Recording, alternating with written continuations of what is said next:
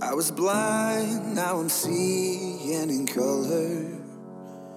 I was dead, now I'm living forever. I had failed, but you were my redeemer. I've been blessed beyond all measure.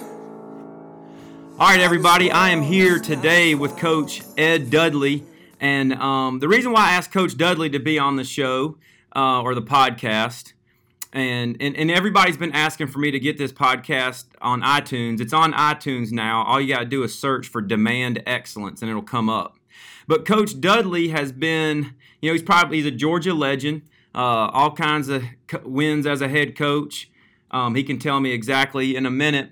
Been at a lot of different high schools, but he, for 2 years he was at Wesleyan as the offensive coordinator, taking a break from being a head coach because everybody needs a break from that after a while. And he and I were talking. Of course, I'm trying to, get wisdom from him, and he and I were talking, and I had asked him a question, or we were talking about staying at Elka, or coaches leaving jobs to take this jobs, and basically his advice to me was, why would you leave? And I just very profound, because I'm always looking for the wisdom of a coach who's older than me and has had more experience than me and has been in the same situation as me. So, Coach Dudley, thanks for being on. And can you, for the listener out there, can you kind of take them through where you began after college and your road in coaching?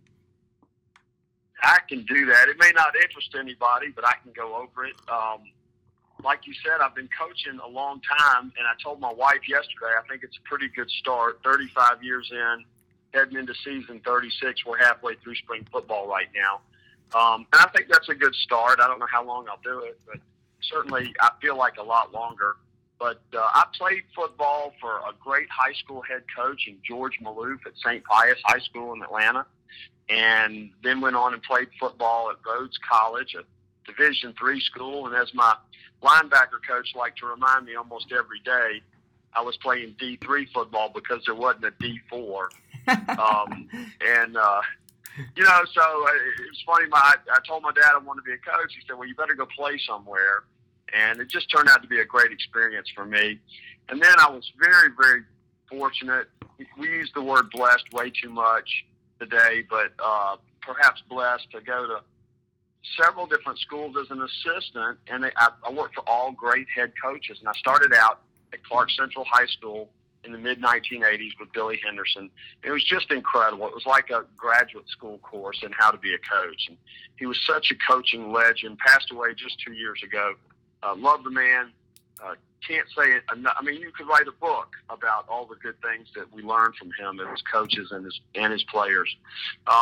Worked for Steve Brooks at Statesboro High School as his defensive coach. And, that was kind of our first coaching disaster as young coaches. And you really learn a lot more from the bad times than you do the good times. In the good times, you think you're smart and know what you're doing. And in the bad times, you really have to examine what's going on and take a few notes. I got to work for Jerry Sharp at Darlington School in Rome, one of Georgia's all-time best coaches and one of the best human beings that have ever lived. And Ben Scott at Carrollton High School, I was his defensive coach for 4 years there. And we had a good run. We played some great defense and got to be the head coach at Buford after that at 29 years old. Way in over my head, but we had some success. And then Walton for 14 years, where we built a pretty good program. Ware County, we had a really good run with some good players and a lot of fun in South Georgia. South Georgia football is just a unique experience. And then, kind of had a crash and burn at Carrollton High School as a head coach. Maybe Peter Principled out, I like to think nowadays. And as you pointed out, I retired and I took 2 years to go to Wesleyan and work for a fantastic head coach in Franklin Pridgeon, maybe the best guy I've ever been around as far as team building and communication goes. Got to really polish up on my spread offense stuff with a young quarterback coach, Andrew Firking. Really enjoyed that. We had a great O-line guy in Joe Koch, who's now the principal there. and decided, I just wasn't done as a head coach, and I wanted to get back to being a head coach, and was fortunate to get the job at Winder Barrow. We were up in northeast Georgia near Athens, and we struggled the first year. I didn't do a very good coaching job, and wound up 2-8, and we're right back in the middle of spring football with good numbers out, and feel like we're building the program in the right direction. But it might take us a minute or two. So, thinking about your coaching journey, one thing that was evident is you worked for a lot of good coaches. You learned from a lot of good coaches, and then boom, at 29 years old, you go to Buford. What are some things that you learned at Buford as a young head coach? Because obviously that's a learning experience for you. What do you think? There's a lot of aspiring, maybe young coaches out there who want to be a head coach. What are some things that you didn't know going into Buford that you learned at Buford as a head coach? Coach, that's a great question. I could probably do an hour or two on that, but I always remember going out to my first home game as a head coach and my first head coaching game, and the officials saying, "Hey, where's your chain crew?" I had no idea. I'd never thought to get a chain crew. And I turned around, and there they were. They were, traditional Buford chain crew, and they were there on time.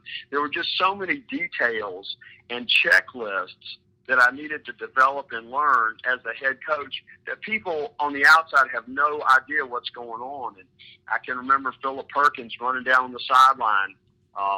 We opened up against GAC that year, and he said, "Hey, Coach, I'm here." And I said, "Great, Philip, who are you?" He said, "I'm your stat guy. I take all the stats and I put it in the computer." And I was like, "Man, this is amazing."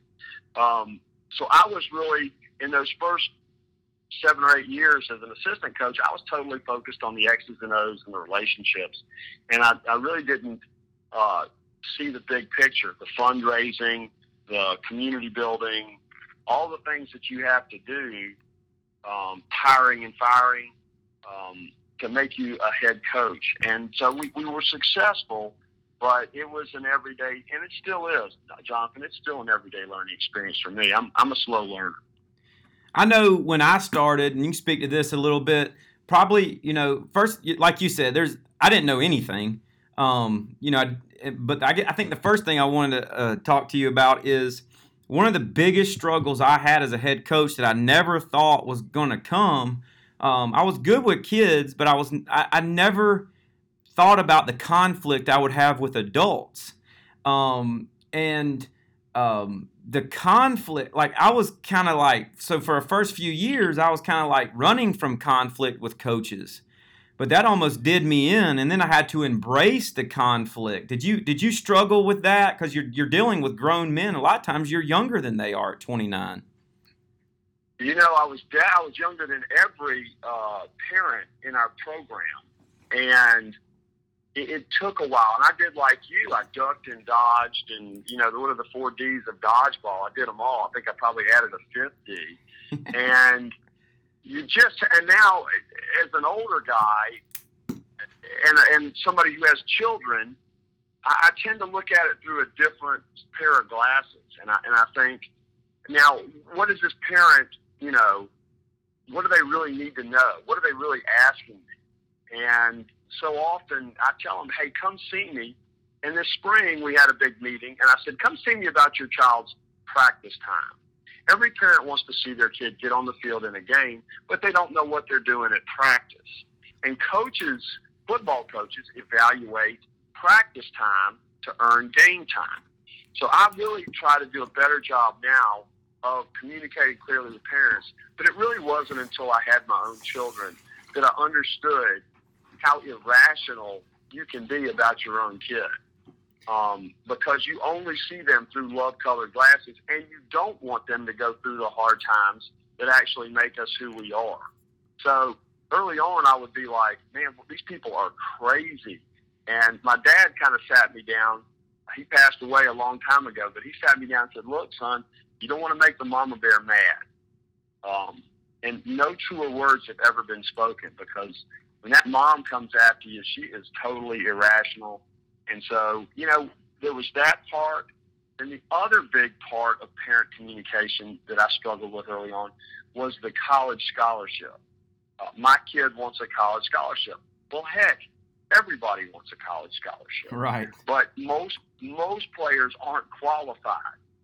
And my coaching staff at Walton used to laugh at me. I framed the University of Georgia's weightlifting poster, and I put it in my office.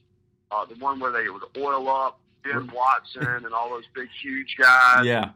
And all the muscles, and they would come in and say, Coach, my son wants to be a D1 football player. He wants to play. He's always been a Georgia fan. And I would say, okay, I'm with you. I did too at that age. Look on the wall over here and tell me which one of these kids your son looks like.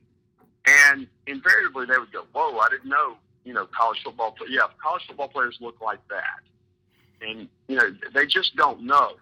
Only 1% of high school players successfully play in college. So how many parents out there successfully played in college? Not very many. And I think that was a big step for us is starting to get out in front of those things as a coach and say, hey, let's talk about what they're looking for. We do a recruiting presentation every year now, early spring, to kind of educate parents on what's out there.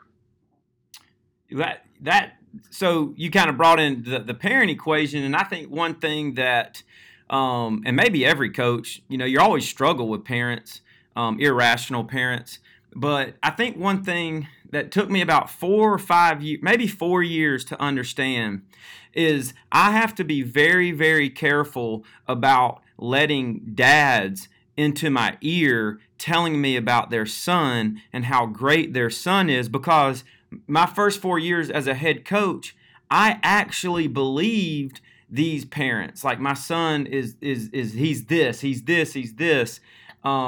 And I would be like, oh man, like in my brain, I'm like, oh, this kid is a Division I quarterback, but they were able to manipulate my mind, and I wasn't guarding my mind. Like the Bible tells us to guard our heart. I wasn't guarding my heart.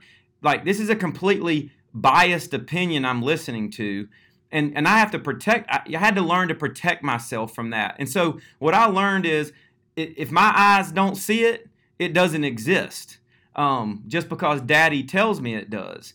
Because like you said, every parent sees their kids through a different lens than what a coach sees, because our opinion is completely unbiased. And I think that's a huge struggle. And I think the other struggle is these kids that have their personal trainer.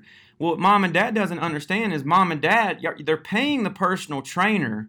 So the personal trainer is telling mom and dad that the kid is better than he actually is because they need the paycheck. And then it's an unrealistic expectation when they come out and play football for us. Well, we try to explain the fact that the scholarship aspect of transitioning from high school football to college football is a business deal. And high school coaches do not control what a college coach thinks about your kid. And I have college recruiters come into my office all the time, and they'll be laughing at high school coaches and said, yeah, I looked at that Ed Dudley kid from St. Pius, and he's as good an 185-pound center as there is. And that means that if he works really hard and gains a lot of weight, he can play in Division III. Right. But these high school coaches will go out and say, well, I think Ed's a Division I player. I might have been in blackjack or, gin rummy or something. But, it's just straight business. And so what we're trying to do is educate our parents and our fan base into, hey, what are they really looking for? What are the measurables that are non-negotiable? And college coaches are in the business of winning games for their college, period. If they can educate your kid along the way, that's sort of a byproduct. And I think that it's a tough lesson, but as coaches, we have to stand up and teach our parents hard lessons as well as our players. I had a discussion with a parent 2 days ago just about her son, and I didn't get mad, and I didn't let it get to me. I just said, look, there are players in front of him who are bigger and stronger and older. And in time, we hope he'll get to that level, but right now he's behind him.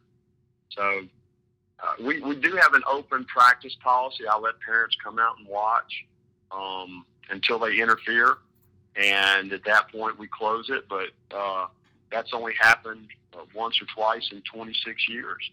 I think parents appreciate the fact to see their kids, and they want to know that you're protecting them, taking care of them, and coaching them to the best of your ability. Speaking to that, I'll always just get like little snippets from coaches. Because I became a head coach when I was 27, had no idea what I was doing. The school here was just trying to find somebody that would take the job for cheap. And so I had to really get information from coaches. And I remember, playing Larry Campbell from Lincoln County, a legend, right? I think he won 11 state championships. So I'm trying to get everything I can out of Larry Campbell. And we go down there and we play in the not state championship. We play in the state playoffs, and we go down there. And Coach Campbell's talking to me, and on film we know that he's rotating two quarterbacks. He's got one that's way better than the other, but he's rotating two, so you kind of know something's up. Must be a booster club son or something like that. And so before the game, here's a man. He's an idol in my eyes at this time because he's 11 state championships. Whatever he says is gold. And I was like, Coach Campbell, I was like, rotate quarterbacks, all that kind of stuff. And he says, yeah, and he tells me why. And then they beat us. And then after the game, he says, Coach, he said that one particular quarterback that's only playing half the time, his daddy refuses to talk to me, won't even look at me, hates my guts. And in my brain, I'm like, who in the world can hate Larry Campbell's guts? Like this legend. But it was eye-opening for me, and this is what I realized. No matter what I do, no matter how hard I try, no matter how good of public relations I try to have with my parents, and whatever I do to try to engage them, I'm going to have parents that are upset with me, and there's nothing I can do about that. Well, honest to goodness, you should have parents that are upset with you. Okay, if you don't, then you're probably not playing the right players in the right positions. Right. And that's, Tom Jones, who was a longtime offensive line guru in the state of Georgia at Brookwood High School, used to tell me, if you don't make a few people mad, you're probably not a real coach. And we don't intentionally set out to make people angry, but it's a competitive environment, and their kids have to learn to compete for their playing time. You earn what you get what you earn.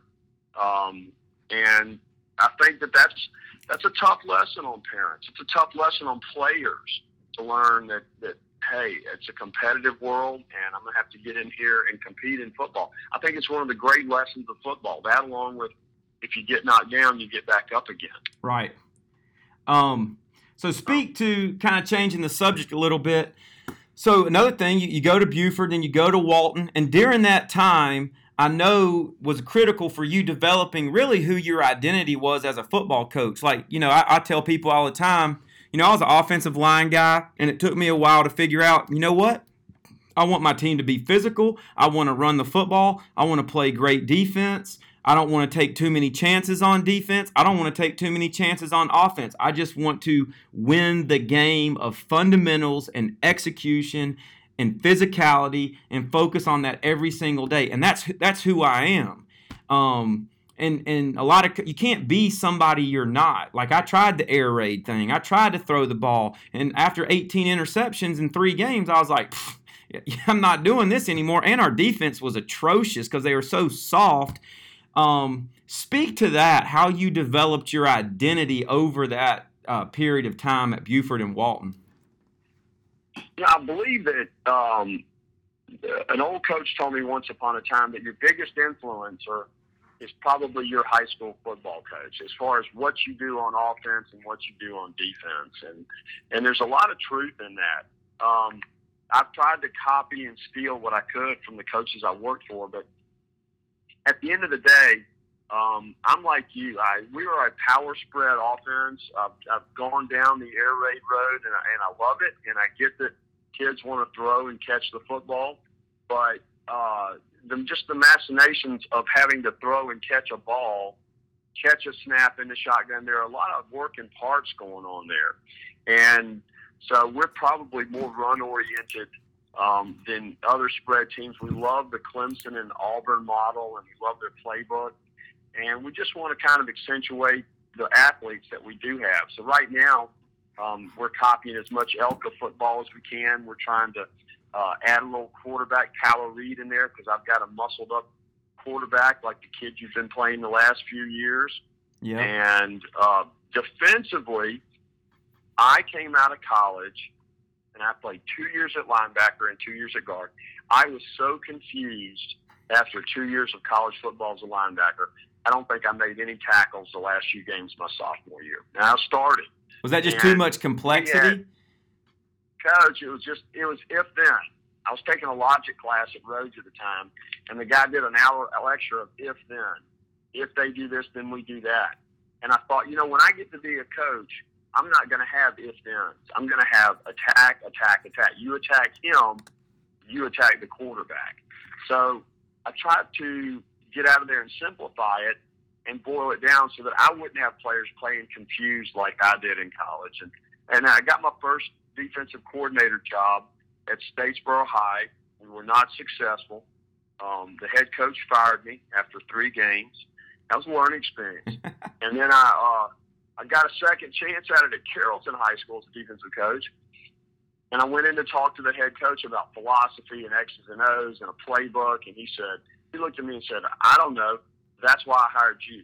Go buy a book and implement that defense. Wow.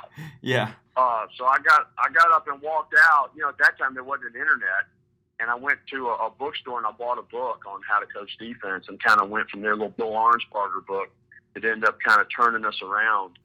And, I really believe defensively that the defense is a toolbox and you got to reach into the toolbox. And if you need a hammer, you pull a hammer out. If you need a screwdriver, you get a screwdriver out. But we're an odd front team and have been for many, many moons. Love it. Love the flexibility of it. Love the fact that you can put different types of kids against the other team's center and attack him and make his life miserable. Right. And we're working on that right now. We're getting to that point right now at Winder-Barrow. We're rotating a lot of kids and getting aggressive with it. But those years at Buford and at Walton, we evolved depending on the type of kids that we had. And it was fun times. And I had great assistant coaches. And you can never, say enough about assistant coaches. That's where the real teaching and coaching occurs. That's where the rubber hits the road. And just been very, very fortunate that God put these guys in my life. I tell them I attract crazy people, but you have to be a little bit off to spend your life and your everyday coaching football. You have to be a little bit different, and there's nothing could be truer, I think, than that. So you go to Buford, you go to Walton. You spent 14 years at Walton. What made you leave Walton High School to go to Ware County? It's very simple. That's kind of the apex of my coaching life was Walton. But I got tired of pulling up and parking in the same parking place every day. That was one issue. Another issue was there was some stuff going on socially and with drugs and things in our community that scared me about my kids going through school and that community at that time. We had a couple of overdoses in the lacrosse program and then a kid on my street. And I guess at that point I was just looking for a new hill to climb. Right. And probably the hardest decision I ever had to make. I think it was the best one for me and a good one for my family. Now, other ones I've made, and I've talked to you about this before, I don't think were so good. But I think that was sort of the right timing. I stepped away there and went to Ware County. Their program took off and went to a whole new level of success. And so it was sort of a win-win. So, yeah, you go to Ware County, and that's kind of where, I'm not a Georgia guy. I didn't grow up in Georgia, but that's kind of where I learned about who you were because, you took Ware County to to the state championship one year, and talk about your time there at Ware County, about developing them into a state power, and the things that you did there to be successful. Well, I was very, very fortunate to go to Ware County. My friend David Shields was the athletic director, and I tricked him into hiring me as the head football coach. And we were able to put together an outstanding coaching staff. The pay scale at Ware County is second to none, and so I could attract people from all over the state. And we went out and got great coaches. We implemented a very, I think, a more systematic approach to the weight program. They had worked extremely hard in the weight room, and they were well trained, but we had to kind of redial them back into some more basic stuff, and we got stronger and we got a little more size. We really, first place I ever really instituted a nutritional program. I thought that paid great dividends for us, and the community was ripe for it. They had played for a state title in 2007. They had an interim coach in 2008. We had a very young team in 2009, and we struggled to a 6-6 record. But then after that, it kind of took off a little bit. It took on a life of its own, and kids love being Gators and playing for the Gators. And I think they're about to hit that stride again. They had a couple of years where they were playing some young kids. Coach Frank Stevens was down there doing a great job, and now I think you're going to see Ware County take off again. And like any program, there are going to be some valley years, and you have to build your program against that, so that weight program and the things that you do in the off season, the track team, can kind of carry you forward and get you better when you have those older kids that are the great athletes. So then you move from Ware to Carrollton, and you kind of mentioned, Carrollton wasn't the best, I guess, season of your career or whatever. Talk about that move and stuff you faced there. Well, I think that I said earlier that was sort of a Peter Principle move for me. A move where you go to a place and you just can't meet expectations, and it's very hard. We all have an ego, Jonathan, and very hard to go somewhere and just kind of flop. I feel like if I'd gotten one more year and we were on a building trend, we came in and inherited a very young team and a very tough schedule. Went 4-6. That first year's tough. It's hard to get buy-in from the other coaches, guys, and in particular, if the old coach has done a good job, it becomes even harder. It's easy to follow a coach that's not very organized or not good with people. But it's tough to follow Raven Teague or a Heath Webb, and because the kids are still loyal to that old coach. But anyway, I'm making excuses. We go 4-6. We go 6-6 the next year with a young quarterback, and looked like things were headed in the right direction. But I, at that point, I guess, worn out my welcome with the fans, and they asked me politely to retire, and I agreed. And then I got a chance to go to Wesleyan School with Franklin Pridgeon, and my nephew Chip Myrick is the defensive coordinator.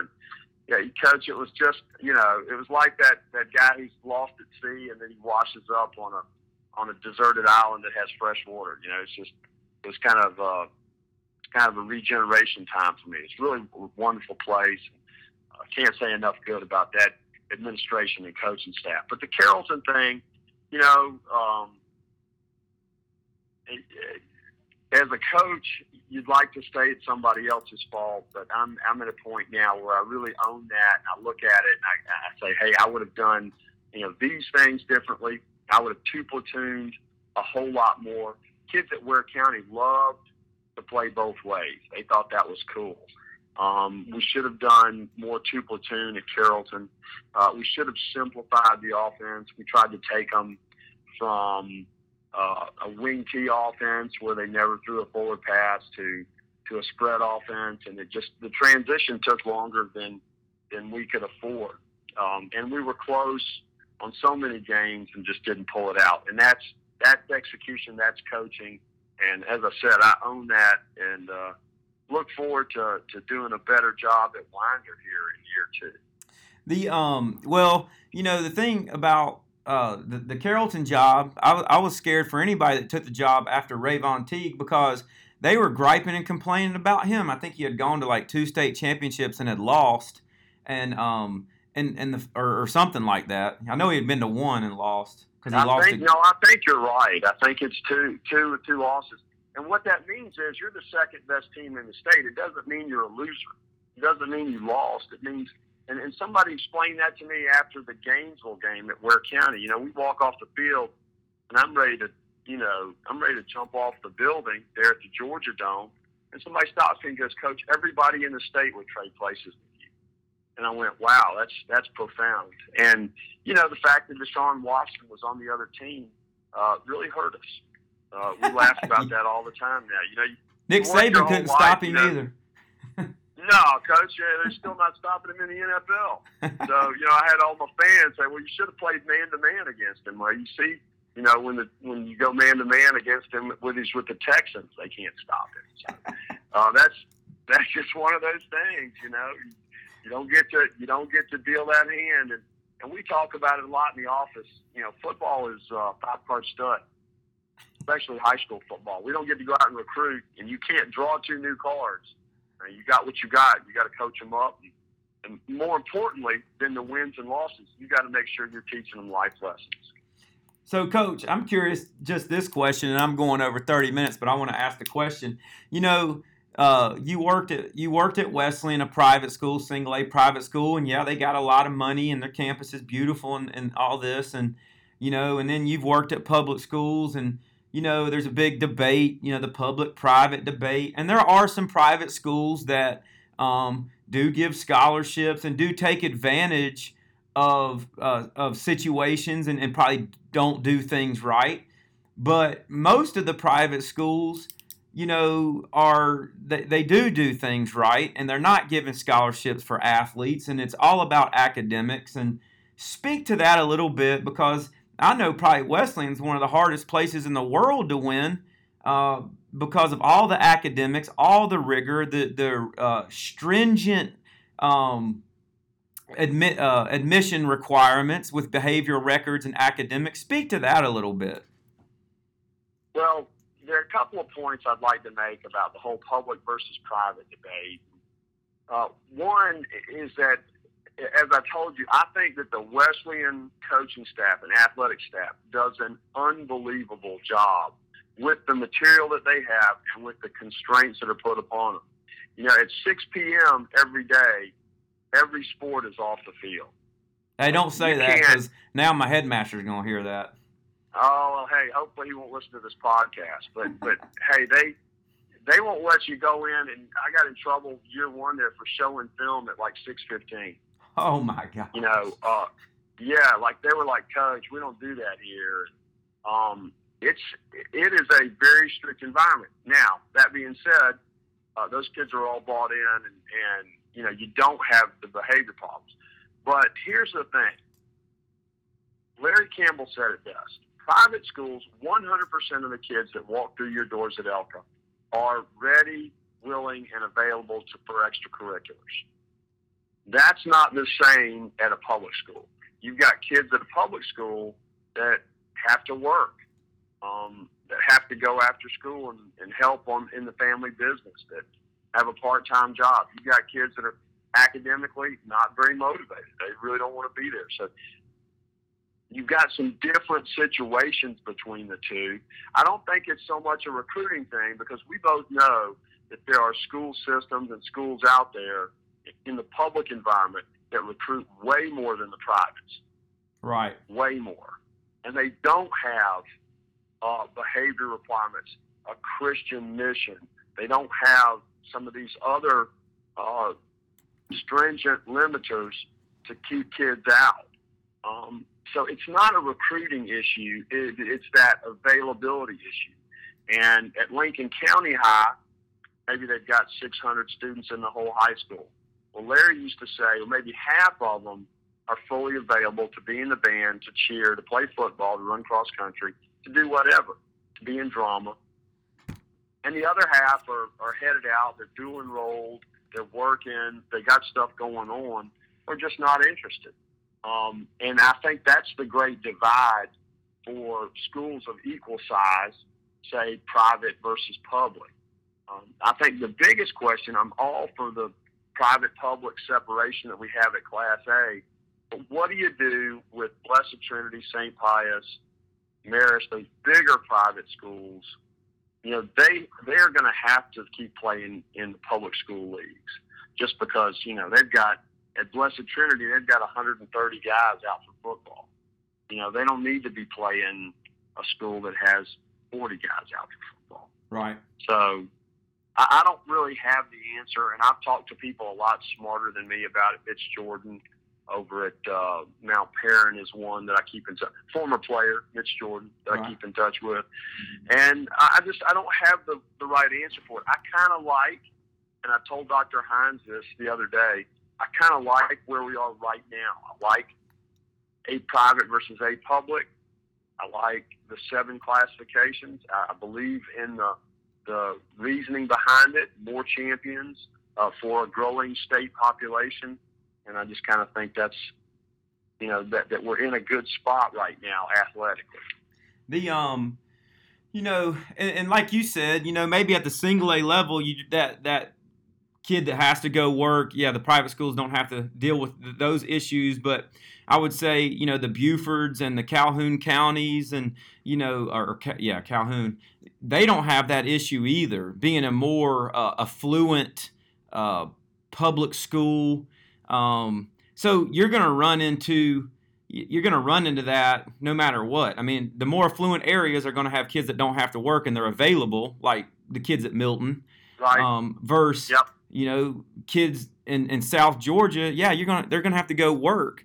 So there's always going to be, you know, there's always going to be a unfair advantage somewhere. I mean, Alabama and Clemson have an unfair advantage. I mean, they have great facilities and they're in the Southeast. That's an unfair advantage. Penn State and Ohio State and Michigan State, they don't have that advantage where all the athletes are around them. And I think when you look at teams who win, a lot of times, like we idolize Nick Saban and all these people, but at the end of the day, you know, Nick Saban didn't win at the Miami Dolphins. He has better players than everybody else. The team that's going to win at the end of the day, so they got better players. It's a player's game. I totally agree. I mean, and if you've got more bullets in your gun, the odds are definitely with you.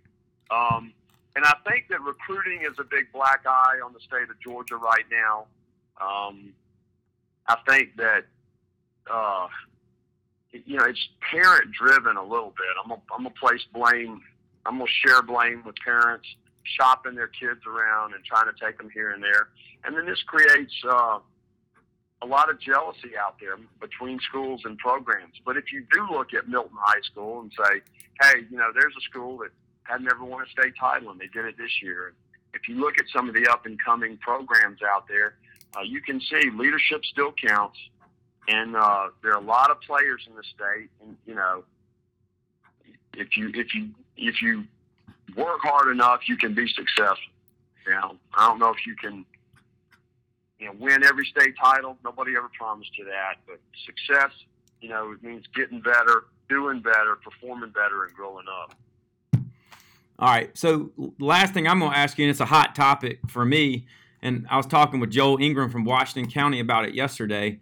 My biggest problem with the state championship being moved is here's what I don't understand, and I might be completely out of line because I don't know what Arthur Blank knows, and I don't know what Mercedes-Benz knows, and whoever controls all of that. But Georgia high school football is one of the best high school football states in the country. The National Football League makes money because of high school football coaches, high school football communities, and high school football players. If there were no high school football coaches, because the big issue we have right now is in youth and even in middle school and high school, kids aren't playing anymore because of the whole concussion thing. So what a high school coach has to do is we have to recruit our own kids at our own school constantly. Please play, please play, please play, please play. What I don't understand is how the Falcons and Arthur Blank and Mercedes-Benz, I don't understand why they can't give that stadium to Georgia High School Association free of charge for one weekend, where it's supporting the communities in the state of Georgia, the high school football players, the high school football coaches. And to me, well, Coach, you don't know what you're talking about. It's a money thing. You could charge $2 more per Falcon ticket, a $2 tax, which everybody would pay. $2. What's $2? And you would easily have the money to cover it. What is, and to me, it's like we have a great stadium, great high school football state, and the high school footballs can't play a state championship in that stadium that is supposed to be for the people of the state. What is your opinion? I would definitely agree with that. I think that here's my thing on it.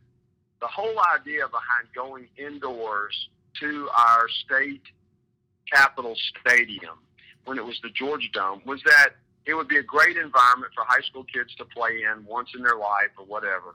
And it was out of the environment. I mean, it was out of the rain, it was out of the snow, whatever you get that time of year, out of the cold, and people got excited about it. And some of the real pioneers behind the whole idea, Corky Kell, the late great Corky Kell, and my friend Dave Hunter, really pushed forward the idea of, hey, this is the capital city of Georgia, and we can really showcase high school football here.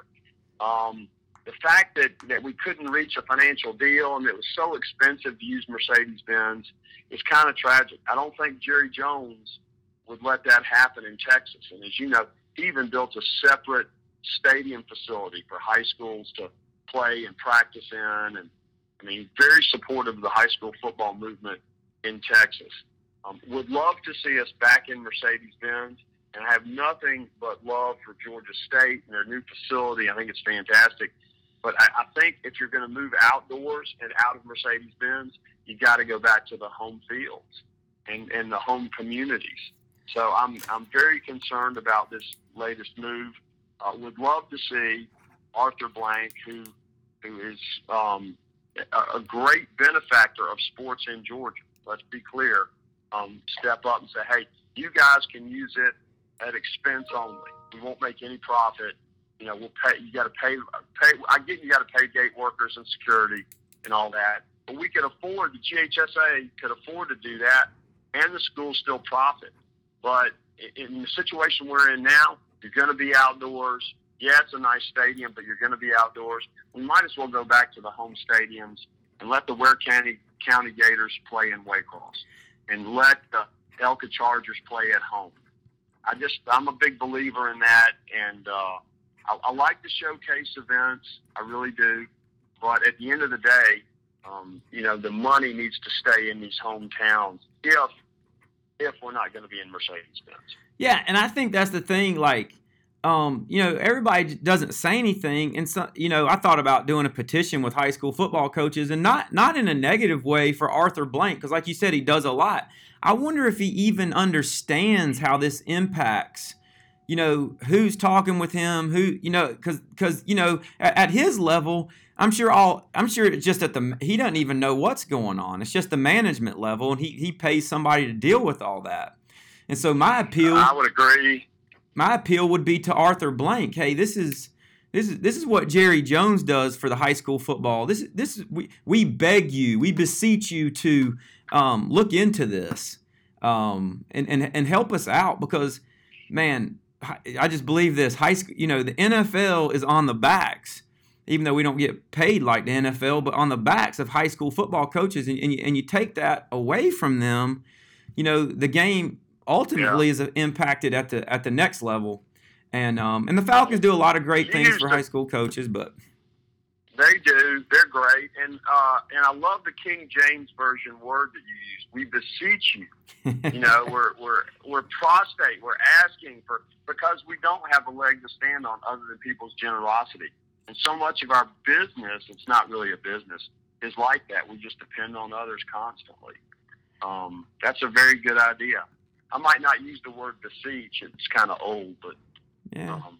Well, I'll be signature number one on your petition, Jonathan. I'm your biggest fan, and I think you've been a great boost to high school football in the state.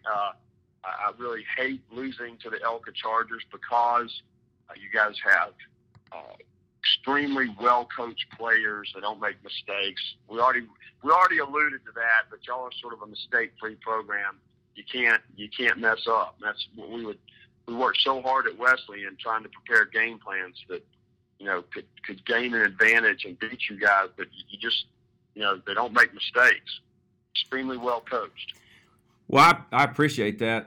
Every day at practice, I see the opposite. Especially. That's why they call it practice, right? No doubt. Well, our time's up, man. I had a great time talking with you, Coach Dudley. Always learn a lot. And I'll keep praying about the petition, and I'll pray about the word too, beseech. But he's a smart man. He'll know exactly what that word means. He's probably hit that one before, but that's definitely some King James Version lingo from you there. At this stage in his career, he doesn't have to beseech anyone. But so I'm going to pray for us, Coach Dudley, and we'll be done. I appreciate you. Thank you, brother. Lord, we come before you today. I just want to praise and thank you for loving us. Praise and thank you, first and foremost, for dying on the cross for our sins. Praise and thank you for men like Coach Dudley out there. I know they're critical for me in my life, men I can go to and get wisdom from. And they don't even have to be men I call every day. I can just study their life and talk to them as I see them. And such an encouragement, Lord, for people like me. I just pray you would continue to bless Coach Dudley and what he's doing there now at Winder Barrow, that he would be a blessing for those players and his coaching staff and his community of fans and parents. Lord, and I just pray that you continue to bless the high school football coaches across the country, Lord, that we would use this game as a tool to build men for Jesus Christ and not as a tool to build our platform and our glory. Lord, we love you and we praise you in Jesus' name. Amen. Thanks, Coach. Amen. Thank you, Jonathan. Thanks for having me on, brother. Yes, sir.